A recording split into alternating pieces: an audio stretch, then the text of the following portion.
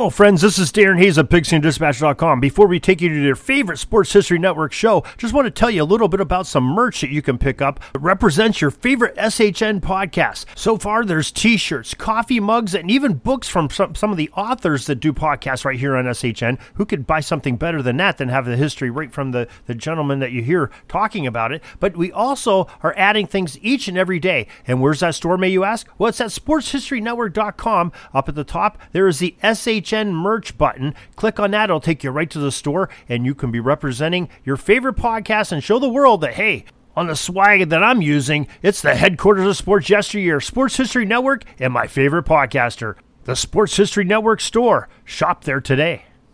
Hey there, sports history fan. This is Arnie Chapman, a.k.a. the Football History Dude, and I'm coming to you with another FHD Vault episode for you. So, this past weekend, if you're listening to this in the future, you'll kind of know what I'm talking about, was the epic showdown between the Kansas City Chiefs and the Philadelphia Eagles, where Magic Mahomes and Andy Reid came out on top. But that wasn't the only celebration from this past weekend. We got to introduce and welcome a new class into the Hall of Fame. Well, they're not enshrined yet, but that will be this upcoming year. But one of those members is longtime, what many people feel, snubbed to the Pro Football Hall of Fame, Mr. Ken Riley, longtime cornerback for the Cincinnati Bengals. He finally gets enshrined and got the call. So why not have this week's episode of FHD Vault be where I interviewed his son, Ken Riley II. This podcast is part of the Sports History Network, your headquarters for the yesteryear of your favorite sport. You can learn more at sportshistorynetwork.com. On January 18th, 1983, what many thought was a wrong in the Olympic world was made right.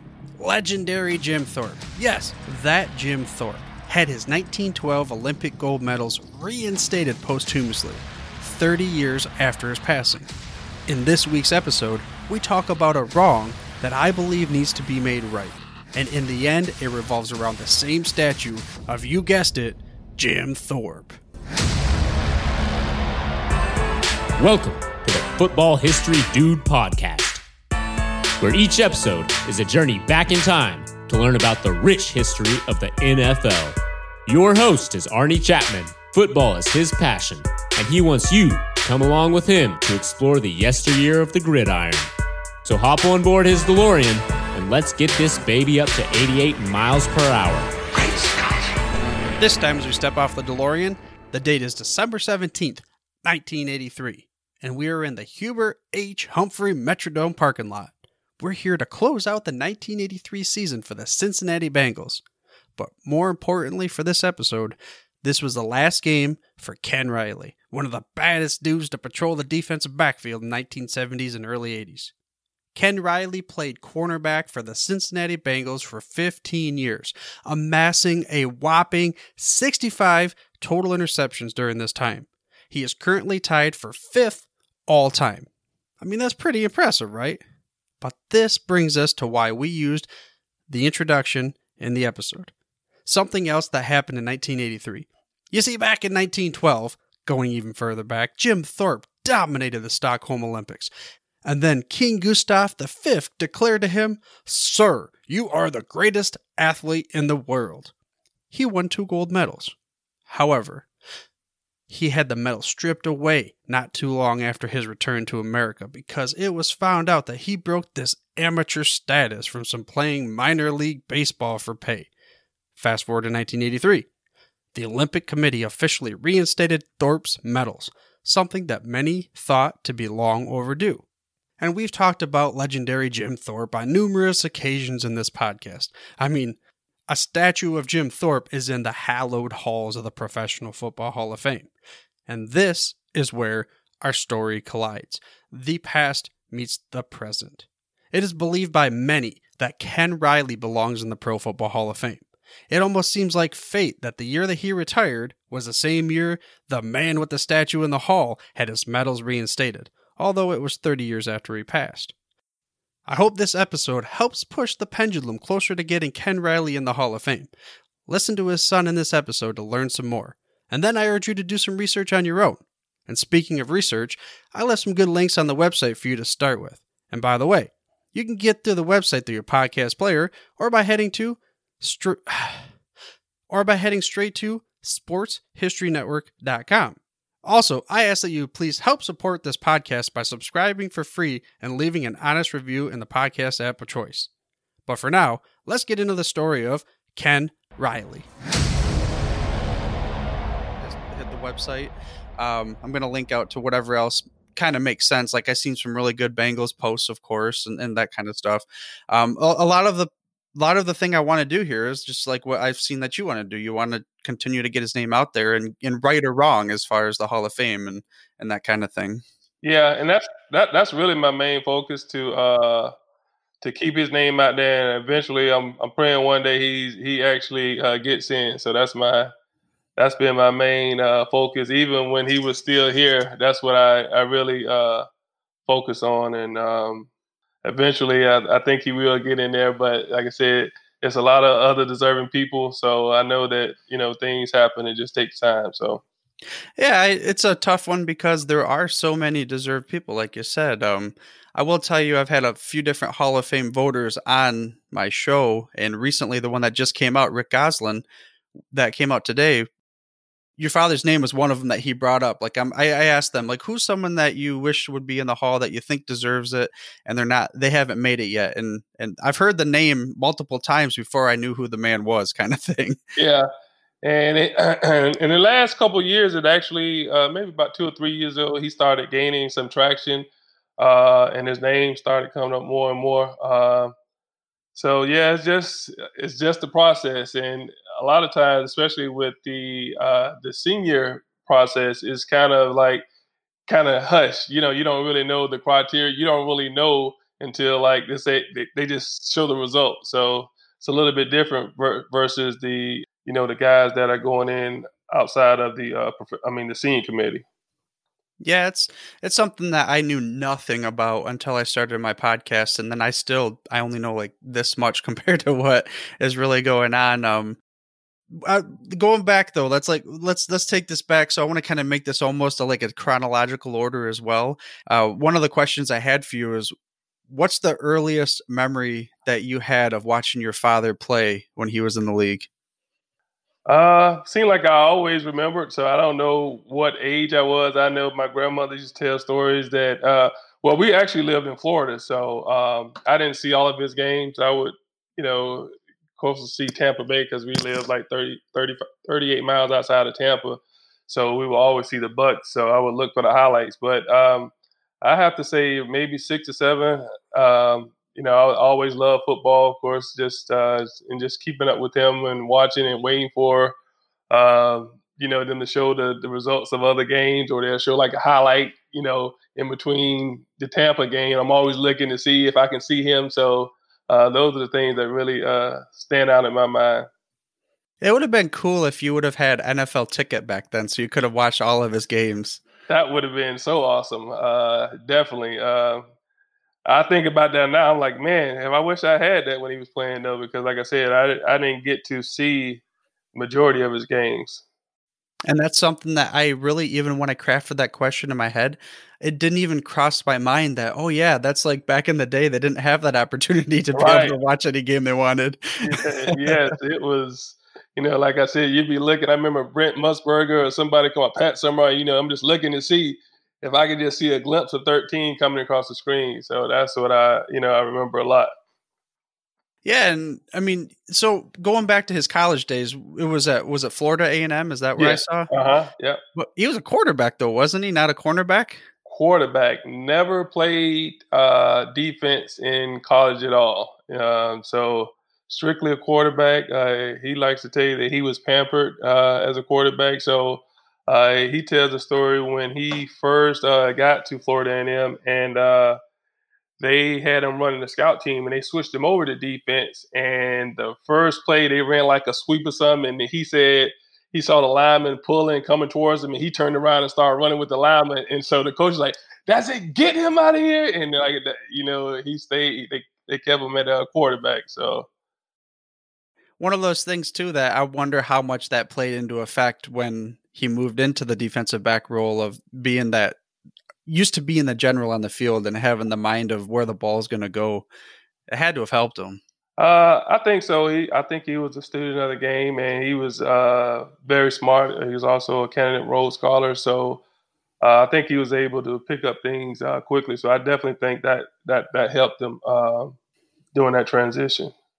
Kind of reminds me of so I had an episode on Sammy Baugh. This is a long time ago when I was actually doing solo episodes, and I saw one year Sammy Baugh had the hat trick. He had the most touchdown passes. Then on defense, he had the most interceptions, and then he also was like the punt leader for the year. It's like, just that he had that thing, and that's what he said. As a quarterback, I was on the defense. I knew where the guy was going with the ball, right. kind of thing. Exactly. And then how did that transition happen? So he was quarterback, comes out of Florida A&M. What was the 6th round that I saw he got drafted? 6th round. He didn't have a choice. He said when he arrived at Cincinnati and Paul Brown said, "You're going to be a cornerback." So it wasn't like he was given an option to just, try as a quarterback. That was the same year. They had Greg Cook. So he said that he always just say that he felt that he was the second best quarterback, outside of Greg Cook. And he kind of said his game kind of mirrors today's Russell Wilson in Seattle. Oh, okay. So I knew he was a scrambler and he could throw on the run. So, but that's who he said his game as a quarterback was panning after like Russell Wilson. So he had a good arm and everything. Like he actually was initially drafted to be a quarterback, or did automatically they thought he was going to be defensive back? No, they automatically thought of defensive back. They just saw the athlete, and but they had no intentions of him playing quarterback. I mean, when legendary Paul Brown says you're going to do something, he gives you opportunity. I guess it's kind of, you got to go with it.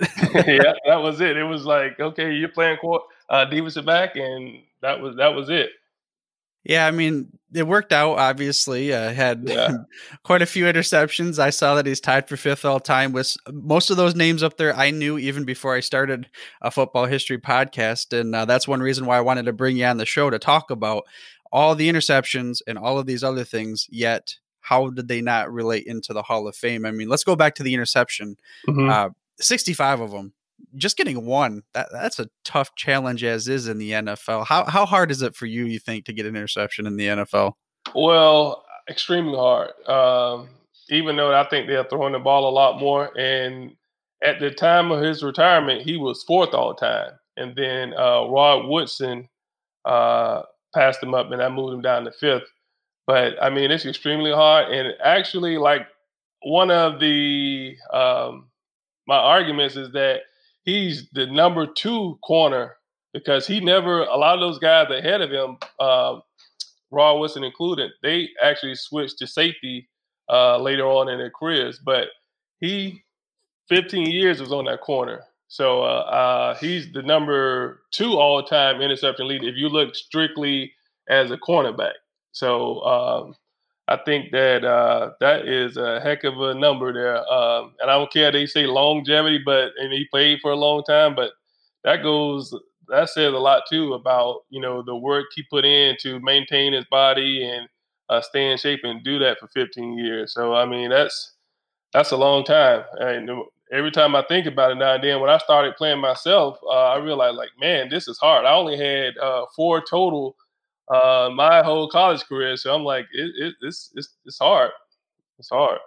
Yeah, and then in his 15th year, having so many interceptions alone, where that most of that had to be upstairs, and how he got those interceptions. I mean, you're right. He had to have been like just a genius on the field. And some of my argument to help you out there would be a good portion of his career. So I calculated it out. It was like 4.3 or 4.4 something per year, right? Right. But a lot of his career, he only had 14 games in a season. So you got to grade that in a curve. Yeah. So it's like all these factors, again, going back, I don't see any correlation why that number doesn't relate to the eligibility to get that gold bust, or the bronze bust. I'm sorry, the gold jacket, that is.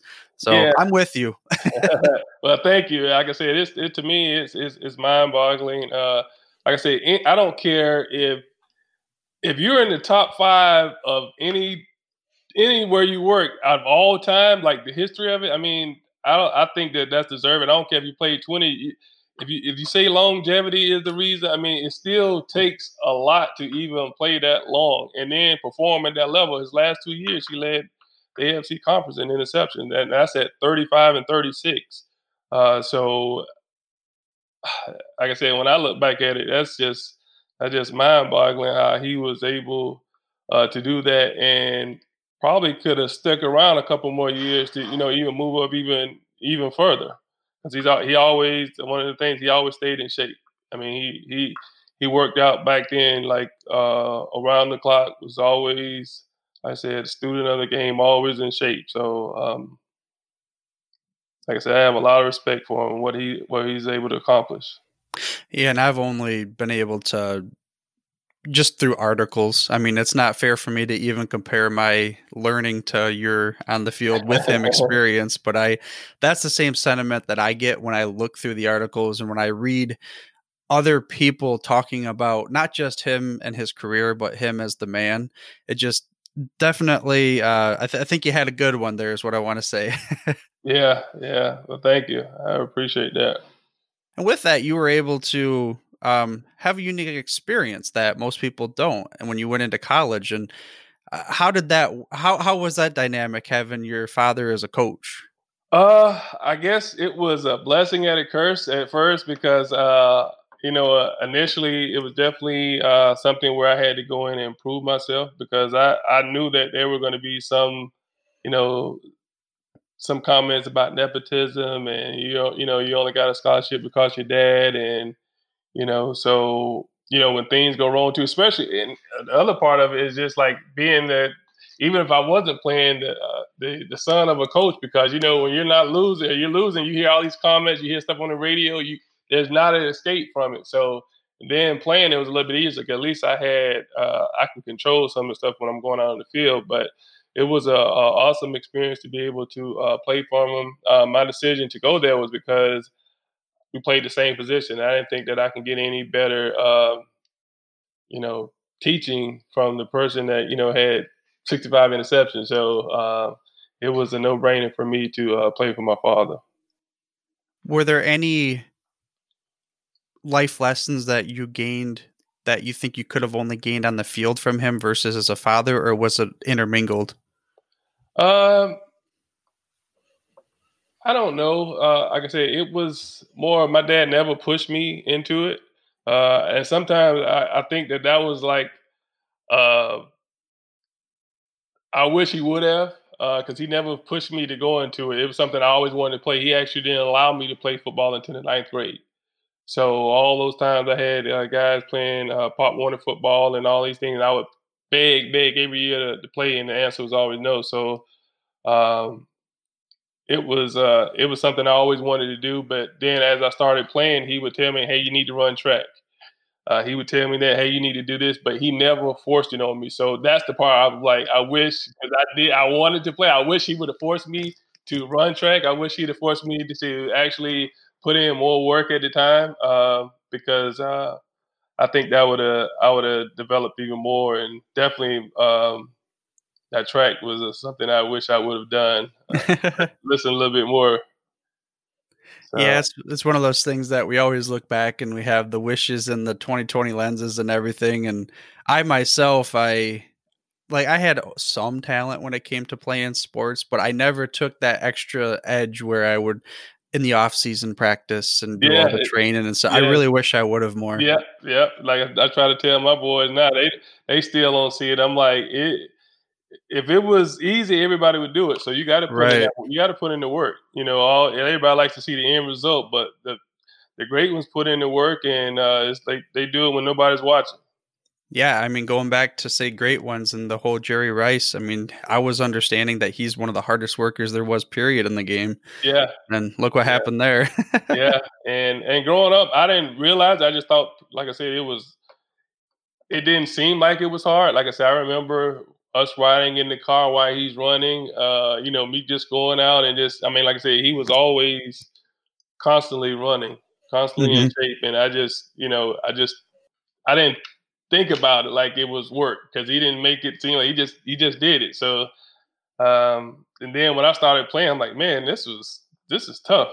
This is hard. So he definitely was, like I said, he definitely stayed in shape. So that was one of the things that I admired about him. Speaking of the wide receivers there and Jerry Rice, I have a question from the guy that I said that had the podcast, Joe Zagorski there. I asked him because I told him, I was like, hey, I'm going to have Ken's son on. And I said, why don't you give me a question? And one of them he had was basically, he wanted to know because his podcast is mostly all about the 70s. So he talks about 70s football to day's end. What would, like, has he ever talked about, or did he ever talk to you about wide receivers that he covered, all the great ones, and which one maybe gave him the most fits or anything like that? Yeah, and it's funny because, as I got older and as we used to talk then, we really could have conversations because I understood what it take. But honestly, the best he said Paul Warfield. He said he was definitely one of the top wide receivers. He was like every route looked the same. He was just very smooth. John Stallworth, they played him twice a year, stood out. But the number one guy that he said, he would always say this, and he would just say this, is that the baddest wide receiver he went against was the one he went in practice every day, is Isaac Curtis. It's like Isaac Curtis. He was a track star from I believe San Diego State, but he was like, Isaac didn't get enough credit, and he was that guy, So, but I know, like I said, Paul Warfield, John Stallworth, and Isaac. Those are the three that really stand out to me that he always kind of mentioned. What about quarterbacks? Did he ever bring up which ones where he thought were the legendary ones? We didn't really talk about quarterbacks so much, but he would always mention the guy I just told you about, the quarterback that was injured. They came out the same year. Who did I just say? The Cincinnati Bengals. He was.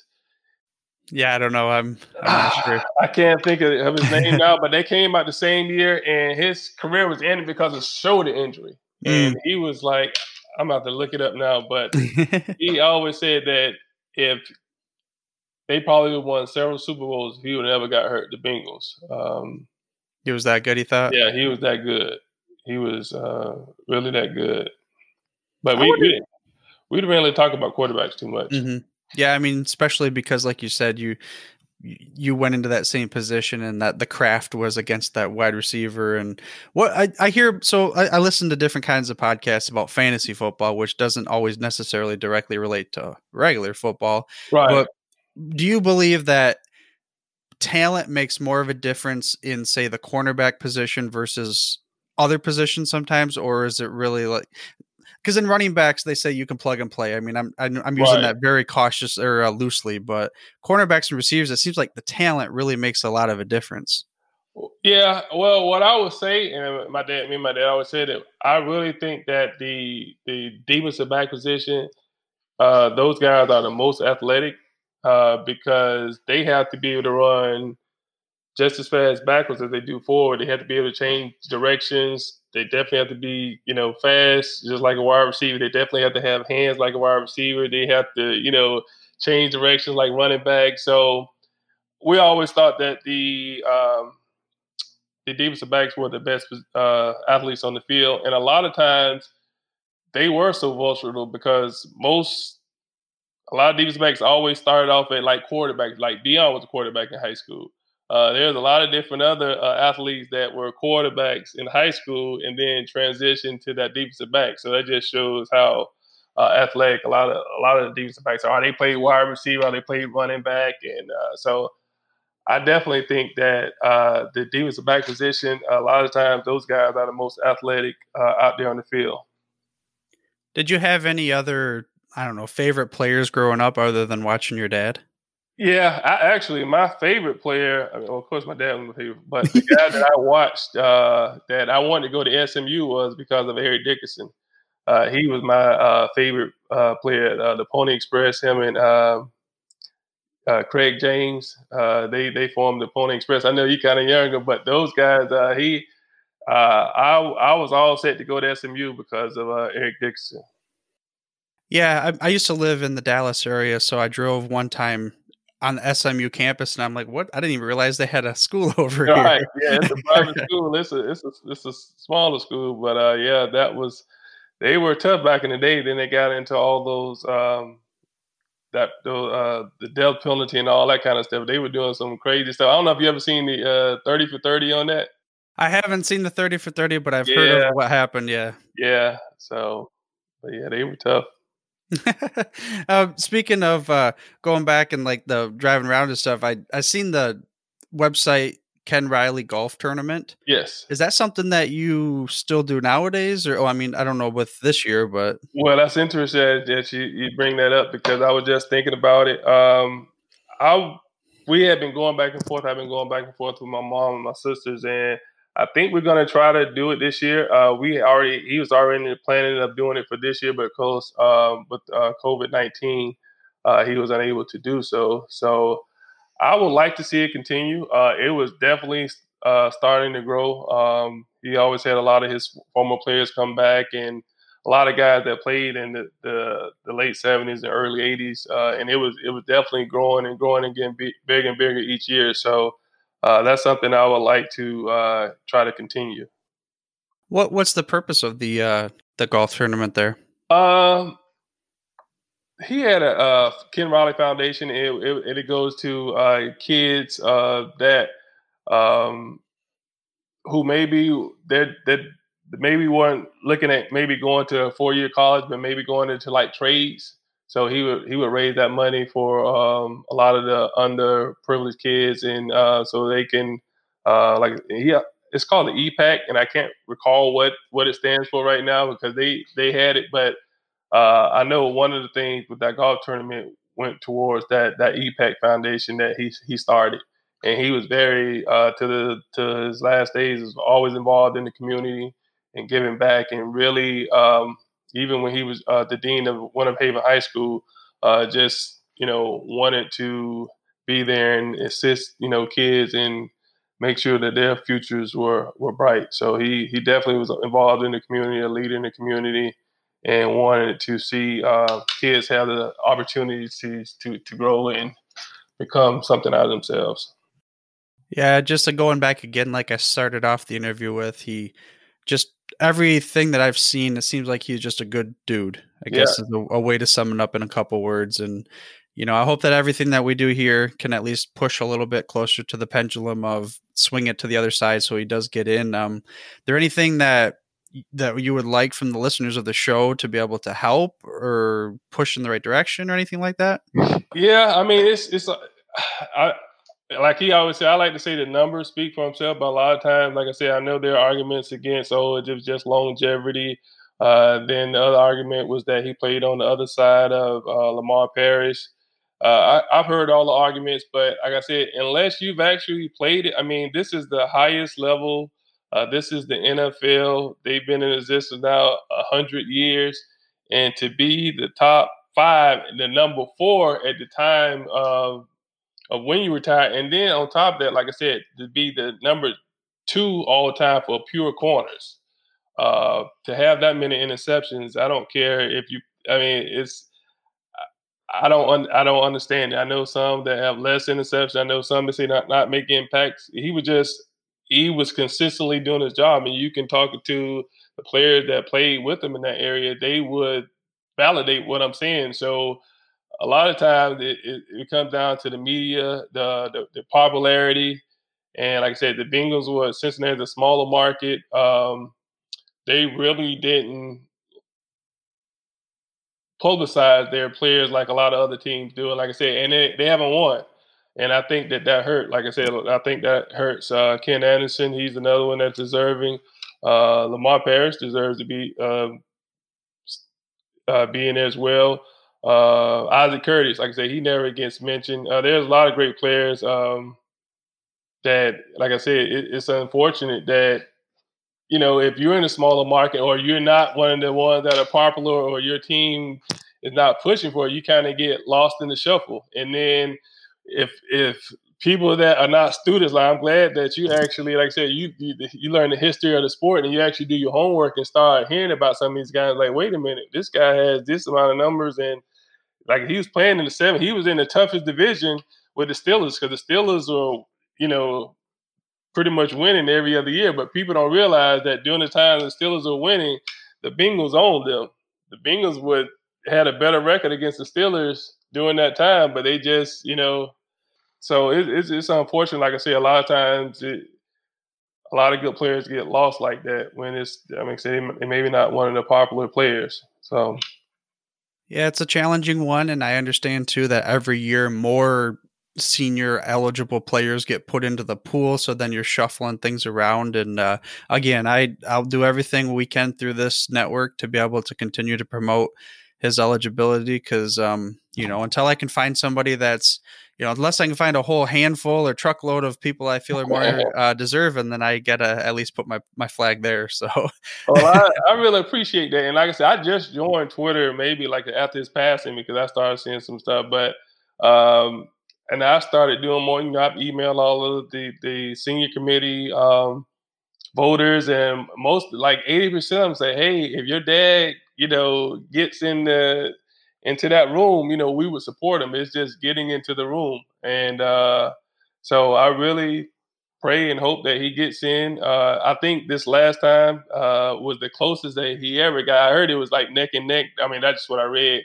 between him and Drew Pearson. So I don't know how true that was, but so I heard he's inching closer, and it's just unfortunate. Like I said, when he does get in, because I'm staying positive that he will get in, but he won't be able to see it. So that's the only negative about it. Well, I have a question that I ask every guest, and I would say let's take my DeLorean to the future, to the actual ceremony of when it happens, but let's go backwards. I'm going to give you the keys to my DeLorean right now. Go back in any point. Generally, I say any point in NFL history, but because you have a special circumstance, you can go to any game and you can play on the other side of your dad. What game or what team you're going to play against as a teammate of his? I'm a teammate with him, or yeah, you're on the other cornerback spot. Yeah. Well, great. I guess I would have to, like I said, since they were the dynasty team, it would probably have to be the Steelers, against Bradshaw and Lynn Swann and Stallworth and Franco Harris and all of those guys. So that's probably where I would. Sounds a little intimidating now that I think about it, but yeah, that would right. That would be a fun game to play in. Wouldn't that be cool though if you were able to actually go back and play, side by side with your dad like that? That'd be awesome. And I was looking for the pictures that we was talking, because I did like a side by side comparison, and like I said, our stance was like almost identical. So I'm like, it was. Honestly, going up in high school, I didn't like playing defensive back. I'd rather play wide receiver, and that's what I played all throughout high school. And just because my school was so small, at one time we only had 13 players, so we had to go both ways. It wasn't like a choice. Right, no options. Yeah, if it was my choice, I would just play wide receiver. And then when I got to college, it was more like we were like loaded at wide receiver. I think like 3 or 4 of those guys ended up making it to the NFL. That's how deep you were at wide receiver. So it was more like it's too deep over there. It's like, defensive back would be the obvious choice, and it was natural for me. Like I said, I didn't even play until the 9th grade, and I didn't really start playing defensive back until I got to college. I played in high school, but that wasn't my main position. My main position was wide receiver. So just transition to defensive back was like seamless for me. A lot of it just came natural. It wasn't hard for me. So you did get invited to one of the training camps, didn't you? I did. I actually came to Cincinnati. I was in the NFL combines in '94, and that's where that track comes in. But I got hurt my senior year, or the last 2 years, and I hurt my hamstring. And if I would have known today, I would have never run at the combines, because I wasn't ready for one. And most times people don't even run the combines because it's electronic, and you just feel more comfortable at your own facility. So, but yeah, I was up in the 1994 Combine. I actually was in Cincinnati when Kajana Connor was the first pick. So I was up in the minicamp. David Schuler was the coach. Ron Meeks was the secondary coach. So yeah, I was up in Cincinnati for the minicamp. I remember Kajana Carter. I had like 38 of his rookie cards. It seemed like they came in every pack. Yeah, yeah, and it's unfortunate he got hurt like one of the first game or something. So it's just crazy. It's just injuries play a big part in it. You're talking to a guy who I don't know if you saw my cup here, but I'm a Lions fan. So me growing up, it was Barry Sanders and the Lions. Like I was born in '85, so there's like that's all I had my whole life until he retired. And of course, then I'm in shambles. But like, what's going to happen from there? Right. So, yeah. All the great ones seem like they retire early from Detroit. Same thing with Megatron. You know, they still seem like they have some left in the tank. But yeah, I would have loved to, even if he had to go to another team, both of them, to get that ring. I would have, it's like, get the ring. Both of you deserve it, kind of thing. And Megatron this year, he's eligible. Is it this year or next? I think it's this upcoming year he's eligible to be voted for. The same year as Peyton and Charles Woodson and those guys. So we'll see. Again, I don't know if I can understand the argument of he's on the opposite side of your dad. He had less seasons versus longevity. Yeah. But he definitely changed the game. He definitely was a game changer, though. So I think he does. But like I said, it all depends on voters and how they feel. So. Right. Yeah. And again, we'll go back to, we're going to leave this out there. I'll try to get as much traction as we can. Not saying that I'm not like, what do they call it? A deal maker, move maker, shaker, whatever they call that. I don't know. Any news, I really appreciate it, man. Like I said, when you reached out to him, I'm like, of course, anything I can do. And I honestly really do appreciate when, I get tweets or I hear people talking about my father, because like I said, like I said, I really appreciate that. That really means a lot. I do actually have another guy that might want to bring you on his show on my network. He has a show called Football This Family. Jeremy McFarland. He's a Nashville, he's a Tennessee fan, but he likes to have one part of, like, he'll go through each episode. It's like a quick little brief history of the team, and then he'll have a interview of one person and why that team is their family. Like for you, the Bengals would make sense, even though it's a different kind of dynamic there. So he might be interested in something like that. Of course, then we work in the Hall of Fame thing. Right. So I'll let you, if you're interested, I can let him know. Actually, whatever I can do to keep his name out, that is something I definitely going to continue to do. Has anybody ever approached you to write a book about him by any chance? No. No, and I don't think anybody approached him about writing his book. I just read Reggie Williams' book. That was his roommate. They were really, really good friends. My father was one of the godfathers to one of his sons, and Reggie just came out with a book called Relentless, and it was a great book. And I admire Reggie a lot too, because my dad always said he was the toughest player that he played with, because Reggie was a linebacker, inside linebacker for Cincinnati. So they played together for 9 years or so. So they were very close. And but no, it's definitely a great book. So, but yeah, no, nobody's ever. Okay, well, one thing I want to say too before we get into the post stuff is, do you have any last words of wisdom for the listeners of the show? Well, I just say do your homework sometimes and not listen to what others say. And like I said, I know there's always different arguments, and everybody has, that guy or that team that, they root for. But I'm like, I just can't.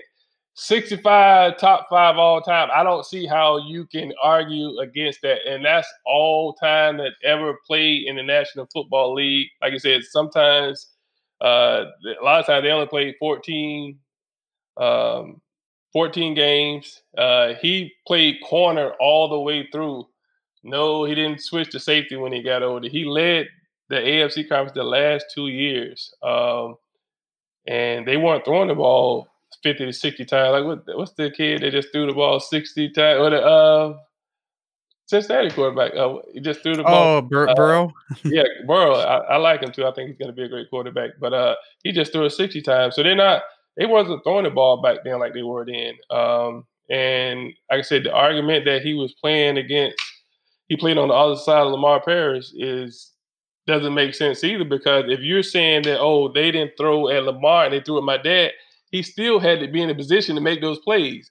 Where are all the cornerbacks that played on the opposite side of Deion Sanders? Do they have those numbers? So you can't say, he played on the opposite side and they threw at him. Well, of course, if they threw at him, he still had to be there to make those plays. So that argument doesn't make sense I think he only played with Lamar for like 9 years. So what happened to the other 6 or 7 years that he played? So in his last 2, he led the conference. So you can't use that argument because he got better as he got older. I mean, he was more consistent. So it's just those little arguments that frustrate me, because it doesn't really make sense if you truly understand the game and really think about what you're saying. So it's like I said, the numbers speak for themselves. Like I said, his peers, like I said, from even the Mel Blunts, the Lynn Starworths, a lot of his peers said that, he was one of those guys. He was that guy. I mean, he wasn't flashy, didn't do a lot of talking. I think a lot of times that was to his detriment when it comes to situations like this. Even as he retired, you would never know my dad was fifth all time or even played the NFL unless you ask him. He wasn't boastful. That just wasn't his style. I mean, it never was. And he felt that his numbers speak for himself. And like I said, even just the man himself, though, never got in any trouble off the field. All the things that he did for his community. He left Cincinnati, went back to his alma mater, Florida A&M, stayed there, was a coach, and then transitioned to an athletic administrator. Left Florida A&M and then went to Winter Haven and became a dean, and then later retired. But I mean, it's like the man himself too. I mean, that's some character that he played with some of the greatest coaches, Paul Brown, Forrest Gregg to this day. God rest his soul too. He passed away this year. Felt that he should have been in the Hall of Fame. He's the only, even though he's not officially, they never officially retired his number, but it's retired because nobody wears number 13. Coach Brown said that nobody would never wear the number 13 again. So if you ever notice, there's nobody wearing that number. So it's like I said, I can go on and on of not only that speaks to him as a player, but as a man, because a lot of great people,